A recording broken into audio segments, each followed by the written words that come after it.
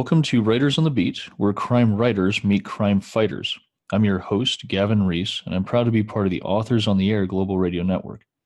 Every episode of this podcast will bring in a variety of experts to help all writers incorporate more authentic cops, crime, and criminals in their stories.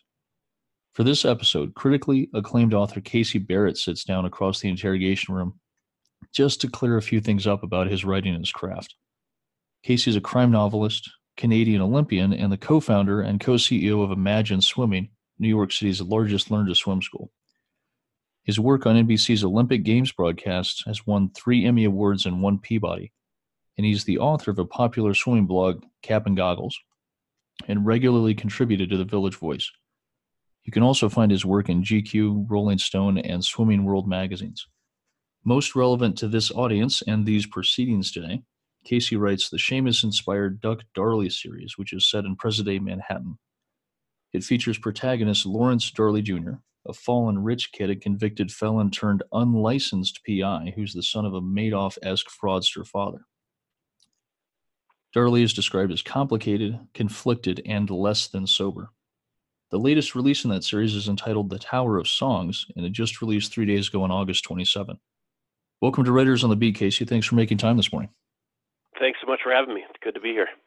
Now, I'm reading Tower of Songs now, and your combination of prose and storytelling grabbed me right from page one, man. I'm really, really impressed with the opening of this book. And thank you so much.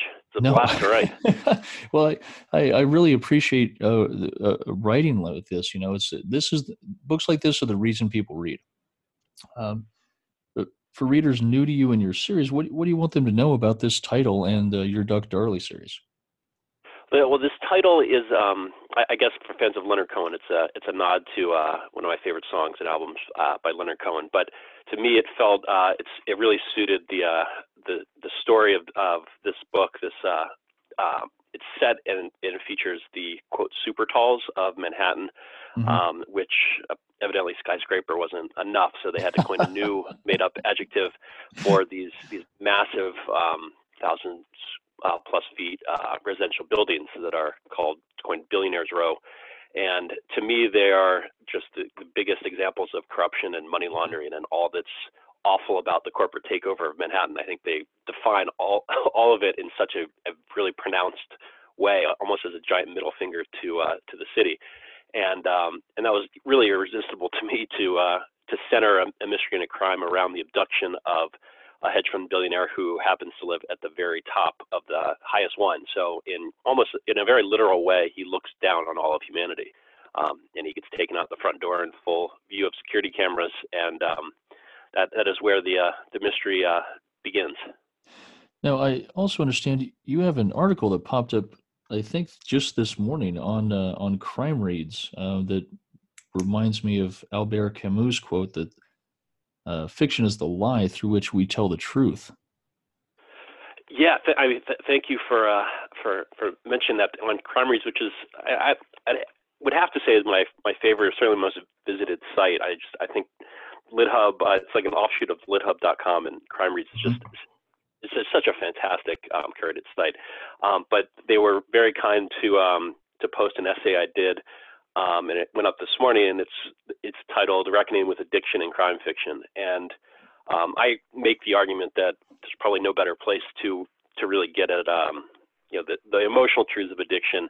I've a really pronounced distaste for the addiction memoir that as a whole genre, just because I find it quite dishonest and self-serving, my own opinion. But on the flip side, some of my absolute all-time favorite series deal with that kind of ongoing struggle of sobriety, whether it's James Lee Burke's Dave Robichaud, Lawrence Block's Matt Scudder. Those are probably the two that really, because they're long-running series and they really grapple with the struggle to stay sober, which I think are just, it's more honest and better. It's just more well done in all ways to me than anything that I've ever seen in nonfiction.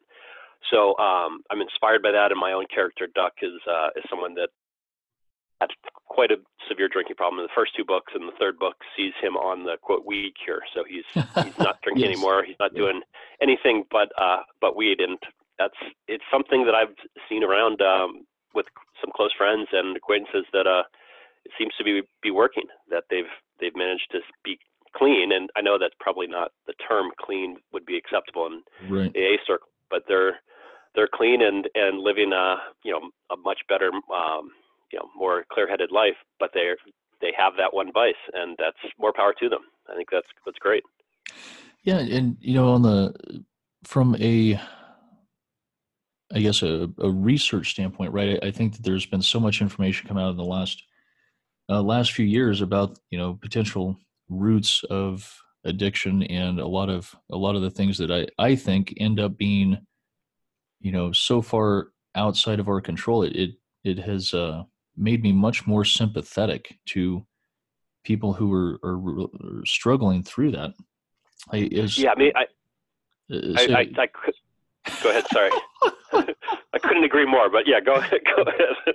No, this is the trouble of not doing video broadcasts right here. There's no body language cue. You're ready to do that. But in my work as a cop, I've always had tremendous sympathy for people who struggle with real true addiction, and especially once folks descend to the just really incredibly heavy drinking, heroin, methamphetamine, all those things. It doesn't just destroy their life; it destroys the lives of everyone around them, everyone who loves and cares about them, and it really devastates society. And I think that anything asterisk, right? Anything that will help these folks overcome what is probably a biological root and live a productive, happy, healthy life, I think is should be on the table in fair game. Yeah, I mean it's really refreshing to to hear that from a law enforcement perspective is great to hear.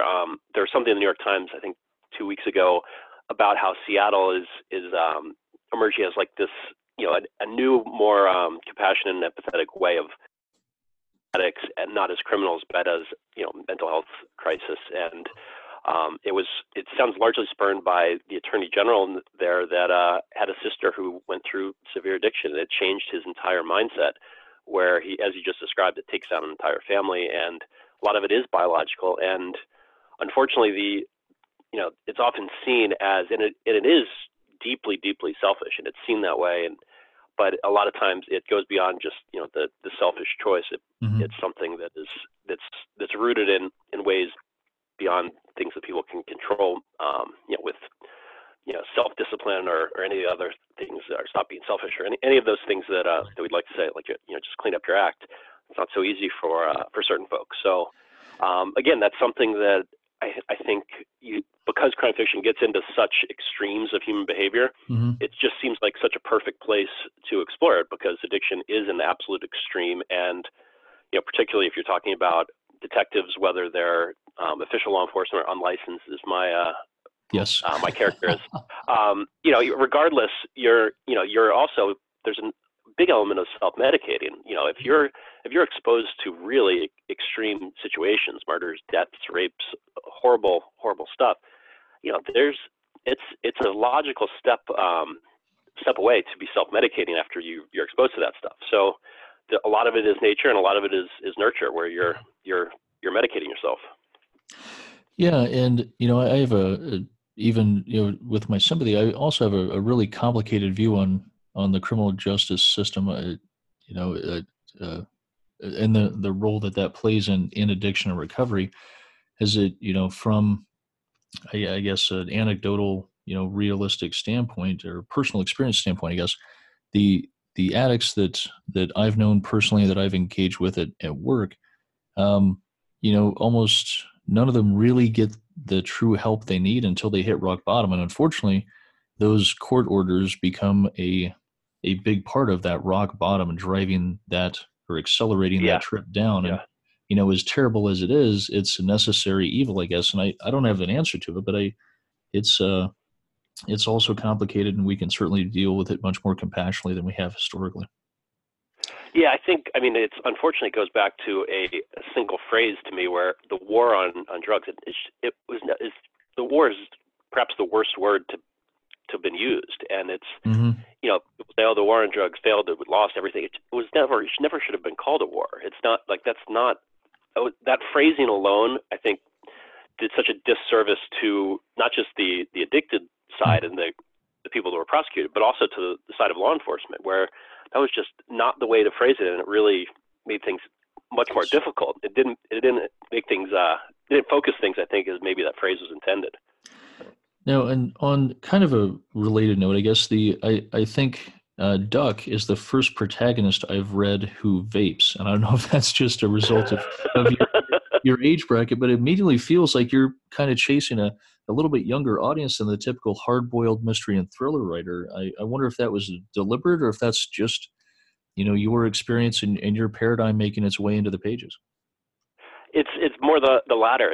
I was just trying to capture what I thought would be an accurate way for someone that was really making an honest effort to clean up his act and and be honest that he's not someone that's going to go through life with no vices and just maybe do yoga and totally clear. It's just not. Some people are not wired that way.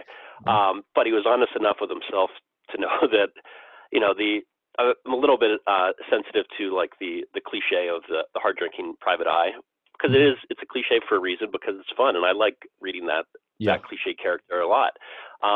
But there's a point where is the proverbial bottle of whiskey in the drawer. You take a slug and then you go out and solve the case. Well, if you have a bottle of whiskey in your office desk drawer, that's probably indicative of a problem. It's not something that's like cool where okay, now you load your gun and you go out and solve the case. If you're fishing out hard brown alcohol from your office desk drawer, that's that's not a casual drinker. No, and probably out of a plastic bottle served warm, not in a decanter over rocks, right? Yeah. No, and you're not talking about a fine, great age bourbon. You're talking about the cheap stuff. Now, what inspired you to specifically create Duck, and how did you craft such a complicated life for him, from his martial arts to his addiction and being the fallen angel of this, I guess, recent Manhattan socialite? Well, I was so I don't know what captured the Bernie Madoff case in my imagination so much. It's a little bit like right now I cannot stop reading about this stored Jeffrey Epstein mess. Like there's just these cases that like I just fall so far down the rabbit hole and read every possible thread I can find on them. And before the Epstein case, years ago, was the Bernie Madoff case. It wasn't sexual in nature, but it captured that same just extreme perversion of wealth and entitlement and everything. Yeah. And from reading that so obsessively and knowing what happened to his family and his sons, which couldn't be more tragic, that kind of was the spark for the character to me. That what is the collateral damage for a son, and what happens if that is emerges at a kid's really formative years, where he has some promise, things are really looking like they're all falling into place, and then around age 13, not only everything goes away, but you're a disgrace. Like you're basically forced into exile. And that to me is just I love exploring that as a character. I think it's really kind of there's a lot of depth to it. Yeah, and especially in American society, right, where unlike the old European world, like we're not supposed to be bound to the fate of our fathers, but we certainly are in a lot of ways. No, we certainly are. I mean, there's no getting around that. I mean, for better and for worse. And part of that was, when I was making this character, I looked at it. I've been immensely lucky to have grown up in a really stable family with great parents. And, I crafting a character, you kind of look at it like, all right, what if you take all that luck and you realize after a certain age, maybe once you get past 40 or so, that so much of your life you think is like, oh, it was such hard work. I had such discipline. I earned this and that. And it's like, just so, I've been congratulating myself for such nonsense for so long, because so much is just like pure luck and good fortune. And I mean, got to get to a point of admitting that. Yeah, and so many other people contributed to prop you up, to put you in the place to make all of that opportunity mean something at just the right time, right? Exactly, yeah, and that's if I look at a lot of the characters, not just Duck, but remove all that good fortune, remove all that good timing, and that's where you get more complicated characters and more tortured characters, and people that are not going to react in rational ways. And that's where a lot of violence comes in. That's where a lot of crime emerges from really just bad luck for a lot of people. What kind of research did you have to do for this then, coming from a decent, reasonable upbringing that you're happy to be from? Did you have to dive into a lot of addiction centers? Did you meet with a lot of the folks going through this? Did you just dive into Raymond Chandler and read everything the guy wrote? um, I mean, certainly I've read reams of fiction about addiction. I don't want to get into any personal, with friendships and stuff, but I definitely have seen up close some of that, and just living in New York City for the last 21 years. You're One thing I love about the city, and there's a lot of things I don't love about the city, which I guess makes you a New Yorker. You hate it in equal measure. But one thing I do love is you're so up close to, no matter what where you come from, you're so up close to everything. Like Yes. when the blackout night happened years ago, I remember not having any idea, but there was a methadone clinic like next door or like maybe 100 feet away from our apartment. And suddenly I noticed a line of junkies all lined up down the block, scratching their arms because it was blackout. There was no electricity. They couldn't get their fix. Hmm. And you just have no idea. The apartment building I live in now, before it turned into condos, was a addiction center for many decades. And there's stories about people, the junkies, calling down from the park next door, calling up to their friends that were in there, asking them to toss down methadone, and they would be throwing it out windows into the park to their friends. So it's those kind of New York stories. You don't have to look far. I mean, that's Yeah. on my block, in my building. This stuff has happened. So it is a really inspiring place to live in that sense. And who was your first writing mentor, and how did that relationship come about? I mean, I feel almost like a cliche to say this because I think infinitely number of young men would say the same. But it was Hunter Thompson when I was in high school. And I had a friend when I was 17, I was in boarding school in Jacksonville, Florida, and I had a friend come in and sort of disgustedly toss Fear and Loathing in Las Vegas onto my bed, and he said, "You're so twisted, you'll probably find all of this funny." And he threw it on my mattress, and he was one of my closest friends, but definitely one of the most straight-laced friends I had. Yeah. And I mean, he was right. He knew me, and I proceeded to pick it up, and I was crying, laughing by like page 3, and that kind of doomed me forevermore, I guess.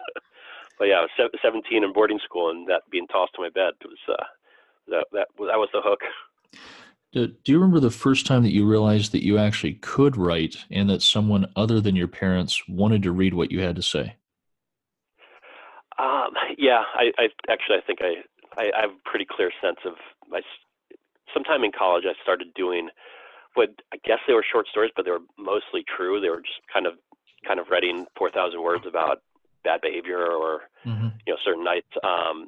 And I just that thrill of getting a chuckle from your friends and having it passed around. And this is Yeah. before I was finishing school in the late 90s, where it was before email. It was just as you'd have a dial-up connection to AOL that would Yes. eventually get you on after a few minutes. So Yeah.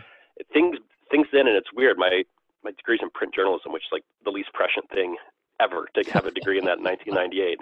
But it was, you're passing around a short story in paper form, and there was really a sense of like it wasn't just hitting forward or texting it to people. There was a more there was more intimacy to it, I guess. Then, so Yeah.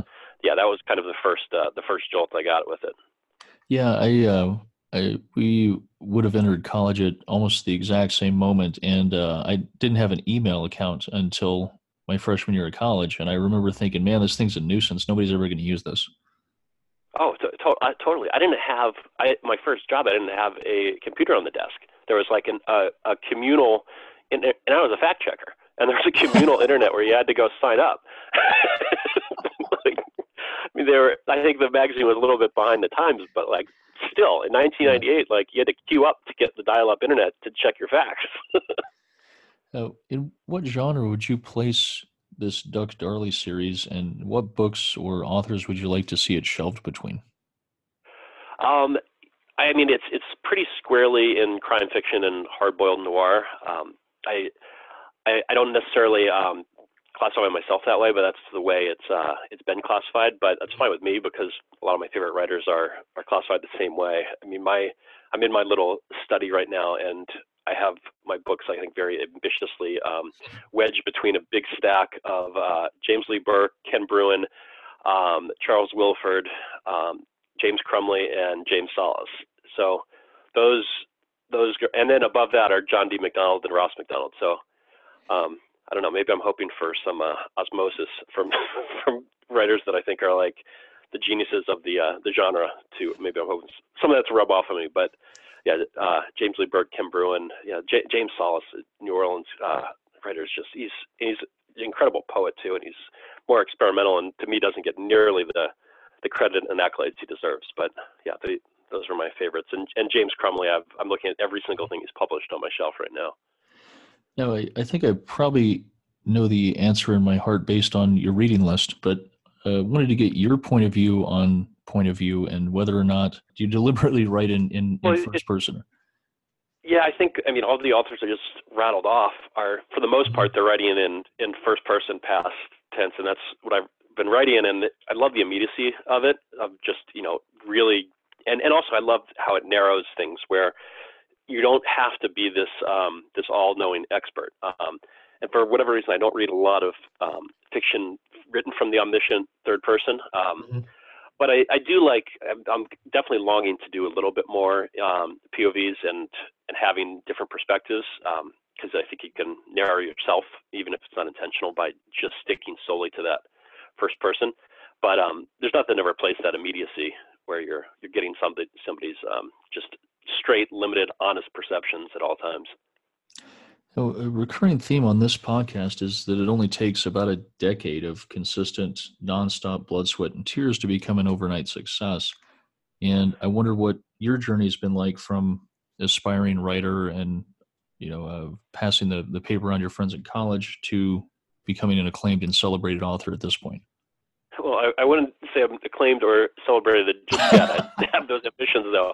But, I guess the easy answer is that just looking at the facts. At age 23, I'd pretty much decided like my number one career ambition was to write fiction. I knew that wasn't going to be my financial. I was fortunately wise enough to see it wasn't going to be the best financial path, so I had to figure other stuff out for that. But my career ambition from age 23 was really to be writing fiction. I didn't publish my first novel till age 42, so that's 20 years. Yes. So yeah, it was. The whole 10,000 hour rule does apply. It's no one wants to admit it when you're early on in the low thousands of hours, but it applies in whatever you're doing. Yes, yeah. And the more that I look back on my writing, the more I wish I had put in a few more hours before that first one came out. Really, I was hoping that I didn't need it, but evidently I certainly did. 10,000 and more. Yeah, I'm very tempted to go back and just do a minor editing on some of the first works that I got published. And I keep telling myself I'm not gonna give in to the temptation because I'm still really proud of them. I still really enjoy those books, but I'm like, it's just, I think that writing is never finished. It's only ever abandoned. It's just that temptation. Yeah, and I don't know about you, but I used to idolize and envy in equal measure the writers, not necessarily just in crime fiction, but the writers that had that first like incredible breakout, transcendent first book in their 20s. Like two of my favorites were Jay McInerney and Bret Easton Ellis, and they kind of legitimately were overnight successes. And I don't know, maybe it's not great for a long-term career to have that, and maybe they regret breaking out so soon now that they're of an age where they can look back and see how their career may or may not have gone. But I don't know, there's a lot of dangerous cliches in publishing, from like the romance of a hard drinking writer or the big breakout wonderkin, and none of them are really healthy at all. At various points I've bought into all of them, but none of them are very healthy to emulate. But no, you wonder about those guys. Yeah, and I'm actually really grateful that I didn't get anything published until I was, I guess about 40. If someone had published anything that I wrote in my 20s, it would have been absolute shit. It would have been just 100% for me too. Unbelievably arrogant, and it's just ideological. Like it was just, man, it's amazing how a few decades makes a whole lot of difference in the seasoning.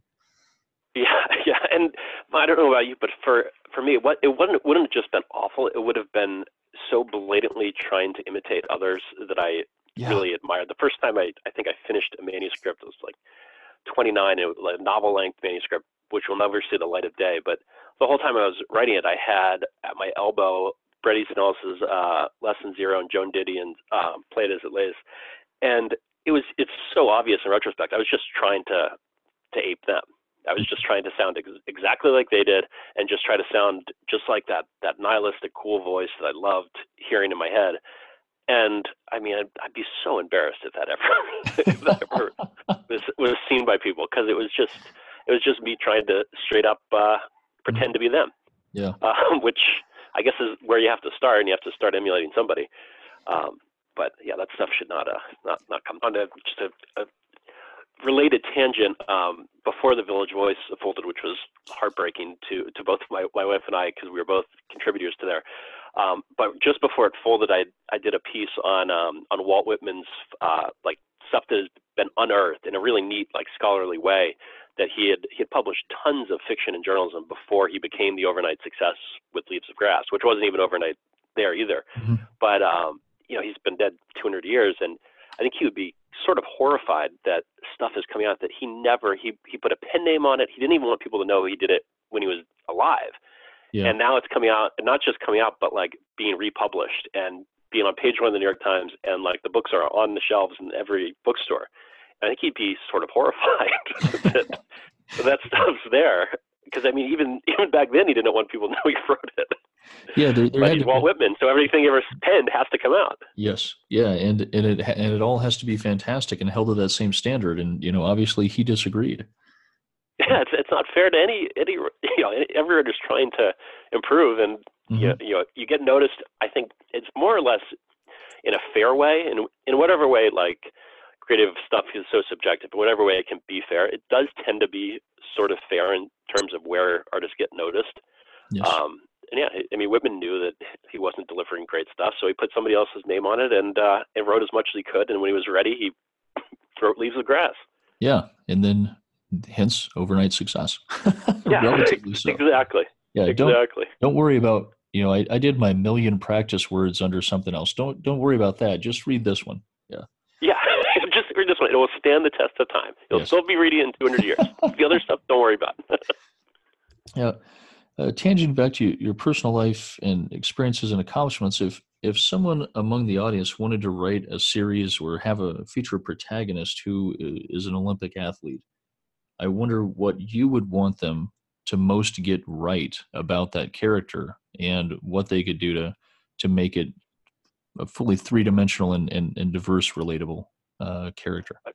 That's a neat question. I would say right off the top of my head, it would be the sadness and the mental health issues that come after, which having spent a lot of time working for NBC's coverage of the Olympics, that's something that it's not touched, and I sometimes refer to my time there as having been like an inspiration salesman, where you're just selling the inspiration of the Olympics and the journey and the discipline, and the hard work, and and that's all true in a way, but I don't think you're going to find a more conflicted, sadder microcosm of mental health issues than the Olympic Village. I mean, it's just a mess. Like, and that's my memory of it. I mean, I'm not speaking for everyone, but that's what I saw, and that's what I saw of a lot of athletes, where the minute you touch the wall or cross the line for your race, and you achieved like what you had always set out to do, like the vacuum that comes in after, no one's expecting, and no one wants to talk about it beforehand, because then you're already looking beyond what you're training for. So the vacuum just kind of sucks people in, and the result of it is a lot of bad behavior, a lot of ugly mental health stuff. I mean, the result of it is what you saw in Rio with Ryan Lochte and his nonsense and creating like a global world event by him just being a lost idiot, just being lost. And there are so many of them are lost. He's the most high profile guy, so he really got taken down hard, but he wasn't the only one. No. Well, and right after, well, I shouldn't say right after, because in my middle ages, time has less value than it used to. So 6 months is the same as 6 years sometimes. But I get that. Hey, I guess it's fair to say a few years ago, after Michael Phelps came out and started working with the ASU swim team out here, a series of ads started running, at least here locally, and may have been, at least national ad campaign about mental health and dealing with depression and anxiety. And I was really pleased to see someone of, your and Michael Phelps' stature addressing these issues publicly. I think it Yeah, affects far more people than we realize, and there is a serious aftermath to those victories. There is a downfall that's really unfortunate. it's massive. I mean, those ads with Michael and were on, I think, like every bus stop in New York for a while last year. And Okay. I mean, of all he's the greatest Olympian ever. Like he's achieved everything and then some. But I mean, in my head, I feel like his biggest achievement in terms of like maybe changing the focus of the sport is really being the face of the mental health stuff. I think it's to be commended so much because I mean, he saw it probably more than anyone because he was so under the spot. I mean, the fact that he got thrown onto the rocks from smoking a bong and Yes. his two DUIs, like these, yes, those are, I'm not excusing those behaviors, but like, yeah, he's not getting arrested for hitting anybody or assault or anything horrible. Like Yeah, he's he screwing wasn't. up in a way that guys in their 20s screw up, and he really just got thrown against the rocks in a really ugly way back then. Yeah, he wasn't. Part of an organized crime ring.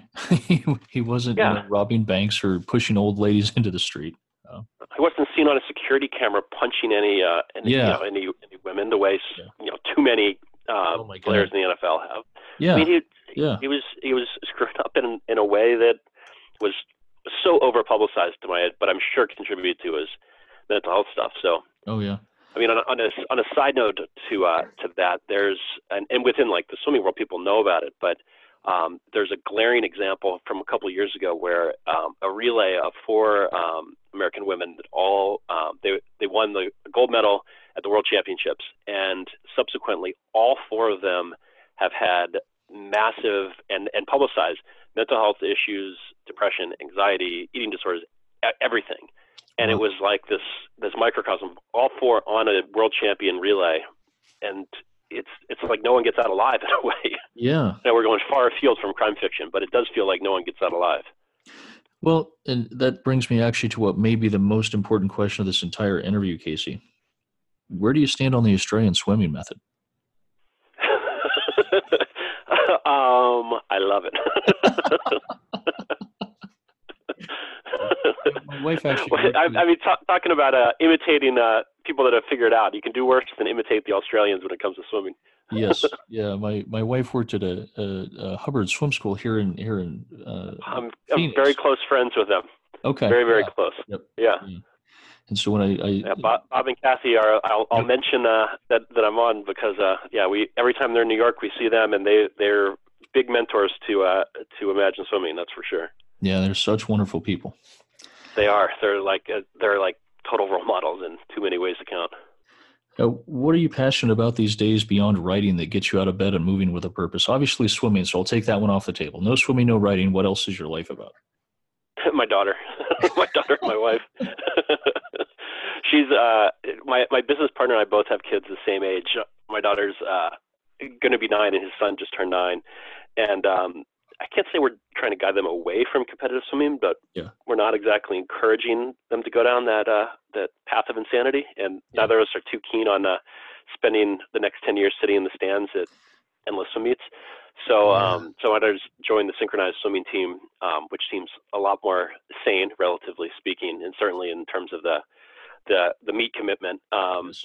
And then my business partner's son, my godson, has become a sort of skater and surfer, and has Perfect. actively rejected Yeah. all organized sport, and it wants nothing to do with any organized sport, but is an amazing athlete.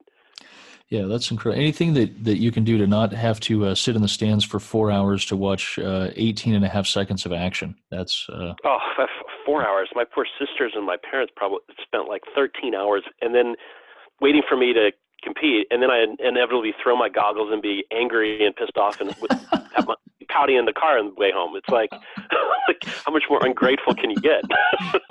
Thanks for the great Saturday, Casey. Yeah. Yeah, like, and it's nice to see it all paid off with you just sulking in the back on the way home. Great. What would you most like readers to take away from your writing? I would hope that they would see the emotional truths in it. We get, my wife and I say we both are a little bit sensitive when people like at school, parents at school have read the books and then kind of roll their eyes and say, "Oh, how true is that?" Because the narrator is a total addict and his partner is a dominatrix. So that embarrasses my wife to no end. No, it's not remotely true, but I think the emotional truths of it, I think that there's that line again of, Yes. if you want to talk about addiction, it's better in fiction. If you want to talk about alternative sex, is probably better in fiction too, because no one wants to cop to objective facts. Yes. Now, I think we've already, throughout the interview, covered quite a bit of your personal reading list, personal authors, and the folks that you enjoy reading. So I'll just jump to this very last question that I ask of all the authors who come on the show.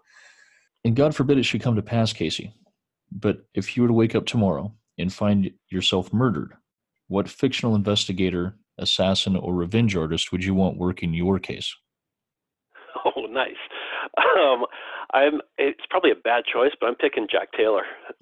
Ken Bruin's Jack Taylor. I mean, because at least I know he won't stop. Yes. Like it'll be a mess, and he'll do everything wrong, and he won't be an expert. But I know he won't stop. So, yeah, I'll go with Jack Taylor. A dog with a bone. Yeah, exactly. At least he'll keep going. Yes. Where can readers connect with you, find your works, maybe get updates on upcoming releases, and follow a newsletter, something like that? So my site is CaseyBarrettBooks.com. I'm very active on Instagram, which is also Casey Barrett Books. I'm not active, even though it's set up. I technically have a Facebook and Twitter page, but I can't remember the last time I was on them. So my one source of social media is Instagram, and my site I'm very active on, and I always love replying personally to any email and every email I get to. Well, I greatly appreciate your time and sharing your expertise and your thoughts on all this, Casey. It's been a pleasure having you. It's been a blast. Thank you so much.